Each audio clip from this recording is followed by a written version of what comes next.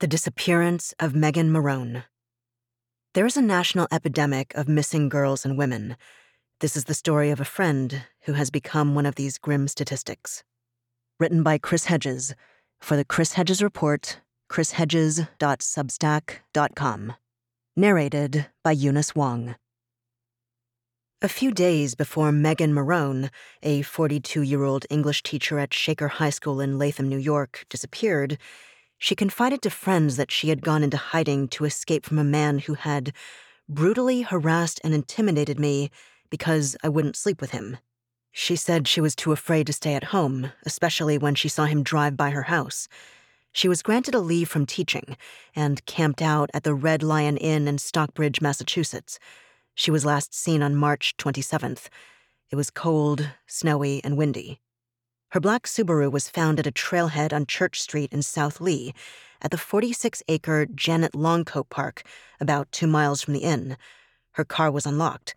The car keys, the hotel key, her daily diary, her good luck stuffed animal bun, her computer, her wallet, the book she was reading, The Willoughbys by Lois Lowry, and cell phone were missing.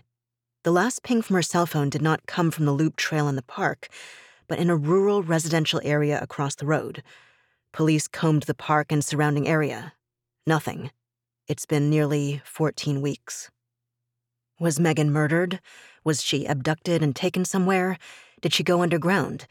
Did she walk into the nearby Housatonic River with stones in her pockets to drown herself, the way Virginia Woolf, whom she idolized and who was a victim of sexual abuse, did on March 28, 1941, in the River Ouse? Meghan, a poet and gifted writer, was a voracious reader. She would have been aware of the date of Woolf's suicide, which so eerily coincides with her disappearance.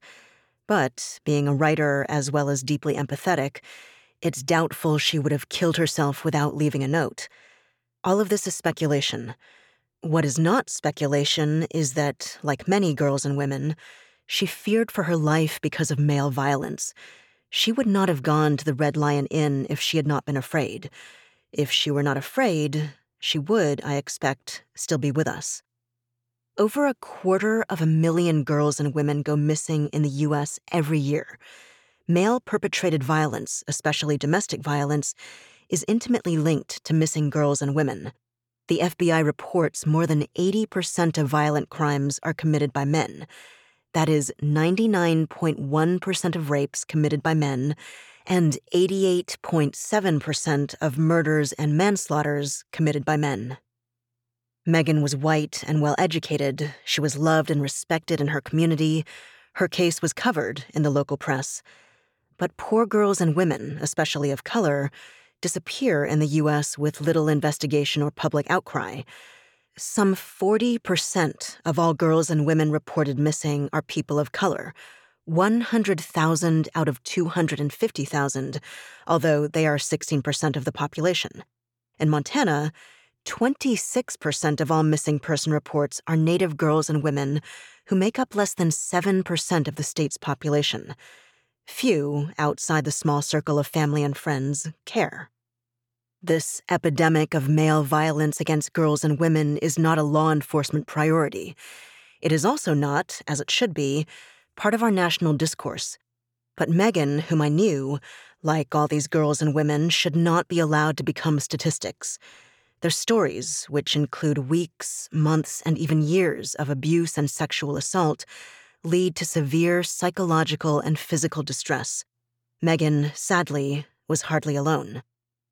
I met Meghan in September 2011 at the Occupy Wall Street encampment in Zuccotti Park.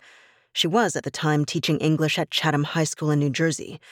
She approached me in the park dressed in a wild cacophony of cast-off clothes — she only shopped at thrift stores — and a mass of thick red hair. She asked me to speak to her high school philosophy club. I don't usually speak at high schools, but her passion, her persistence, her literacy and brilliance, and her devotion to her students led me to agree. She used the same powers of persuasion to get Cornel West to visit her students. I often speak at the Sanctuary for Independent Media in Troy, a remarkable grassroots organization in an old church that runs a small radio station, community science lab, cultivates urban gardens, programs for inner-city youth, gives space to artists, and has broadcast-quality television equipment to record lectures and make documentaries. Not surprisingly, once she moved to Troy, Meghan gravitated to the sanctuary. I would see her there. Steve Pierce and Brandon Miller, who run the sanctuary and who organize a vegan dinner before my talks, would invariably wrench me away from a heated discussion with Meghan about some poet or author to go into the sanctuary and give my lecture. Meghan disliked Ernest Hemingway for his misogyny and cult of masculinity, which mar Hemingway's work, but I admire Hemingway for his writing on war, which is some of the best anti-war literature of the 20th century, as well as for his lyricism and rhythm. This would have us throwing scenes from A Farewell to Arms, The Sun Also Rises, and For Whom the Bell Tolls, as well as his short stories, back and forth. We agreed that Moby Dick, which we had each read multiple times, is the greatest American novel. Moby Dick always led us to trade effusive encomiums, since, like the plays of William Shakespeare, Herman Melville delineates human nature, the repressive hierarchy of Western society, the demented and doomed quests that seduce us, our commodification of nature, and the moral neutrality of the universe. Melville lived for a time in Troy. His dilapidated house, rarely visited, is a museum Meghan arranged on one trip for me to tour.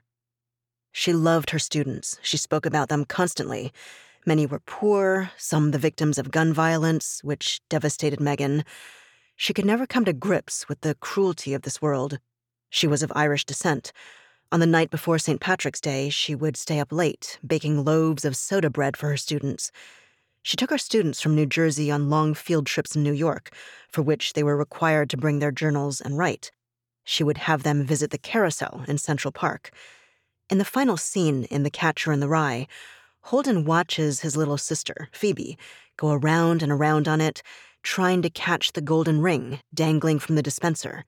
Her students would sit in front of the carousel and write their reflections on the book. She led her students up the metal ladders on the Rutherford Observatory, on top of Pupin Hall at Columbia University in the rain, over the Brooklyn Bridge, to the Cathedral of St. John the Divine, the Gowanus Canal in Brooklyn, and the Tenement Museum. She took them on edible food tours of Central Park and out at night to look through telescopes at the rings of Saturn. She was one of those unique, impassioned, endlessly curious, and deeply caring teachers that transform young lives. In Troy, although chronically short of money, she could be found at the downtown diner at night, feeding kids she mentored who came from low-income families. Meghan would become hot with anger at the focus in schools on vocational texts designed to teach students about the real world, by which school administrators meant the world of technology, business, and careerism. This was not the real world to Meghan. How were her students to discover and speak about love if they didn't read Anna Karenina, Pablo Neruda, and Romeo and Juliet? How were they to understand war if they didn't read All Quiet on the Western Front and Johnny Got His Gun? How were they to grasp the mechanics of tyranny if they didn't read George Orwell, Aldous Huxley, and Mikhail Bulgakov? How were they to explore race if they didn't read W.E.B. Du Bois, James Baldwin, and Toni Morrison? How were they to cope with the capacity of human evil if they didn't read the literature of the Holocaust, which she taught to high school seniors? How were they to begin to process the inevitability of despair, disappointment, and death if they didn't read Anton Chekhov, Emily Dickinson, and Sylvia Plath? She gave too freely of herself. She was an easy mark for anyone with a sad story. She should have built better defensive walls. She was too good for this world, too trusting, too caring, and too vulnerable. She paid for this by having her heart broken many times. She carried, under her exuberance, the weight of sadness that comes with loving without restraint. When Meghan's brother, Peter Naple, went to collect Meghan's things from her room at the Red Lion Inn, he found these books: Sing, Unburied Sing by Jesmyn Ward, The Heights of Machu Picchu by Pablo Neruda, The Mists of Avalon by Marion Zimmer Bradley, Tripmaster Monkey by Maxine Hong Kingston, Howard's End by E.M. Forster, and Favorite Folktales from Around the World, edited by Jane Yolen. Part of Meghan's charm was that she was quirky, in the way iconoclasts and artists are often quirky. It wasn't only her clothes, which looked like they had been lifted out of the discount barrel of the thrift store, which they probably had. but her connection with a universe she believed was a living entity, one filled with mysterious spiritual forces. She adored Carl Sagan, she named her cat after him, and would remind her students, as Sagan said, that we are made of star stuff. She often went on long walks in the woods, even in the rain. She would find strange fungi or go out on successive nights to watch the phases of the moon, sending pictures of these wonders, missed by so many in the hectic pace of daily life, to her friends. How could we ignore these miracles? She was a local leader for Extinction Rebellion, which uses non-violent civil disobedience to halt our march towards mass extinction. She was in jail after an Extinction Rebellion protest in New York City when she got word that her mother, also a teacher, had suffered a brain aneurysm and was on life support. The loss of her mother only intensified her interest in the mystery of life and death. She haunted graveyards. Periodically, the last text her mother sent to her would pop up on the screen in her Subaru. It read, "Mama, 12 o'clock a.m. Meg, I L9VEU. There are no guarantees in life. LBVE for the moment now." Meghan was sure these intermittent messages had been sent by her mother's spirit. She would set up her typewriter at the Troy Flea Market, along River Street during the Enchanted City Festival, at Troy Night Out on the last Friday of every month, or on Freedom Square with a sign that read, "Troy Poem Project." She would coax a poem out of whomever sat next to her, typing it out on a piece of paper and then giving it to the newly minted poet. Or she would help children type letters to parents in prison. Her brother Peter created a website, findmeganmarohn.com. It has a message board for tips. But the case is growing cold. It's been a long time. Meghan's magnetism makes it hard to believe she's gone. But is she? Isn't it that we feel the overwhelming energy she dedicated to the good? The prophets remind us that love is the greatest force on earth, that by loving others, especially those who are neglected, lonely, and abused, hope and light are not extinguished. Meghan lived in the real world, the one many around her could not see.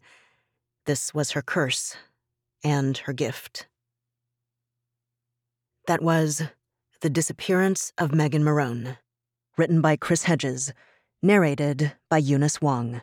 For the Chris Hedges Report, chrishedges.substack.com.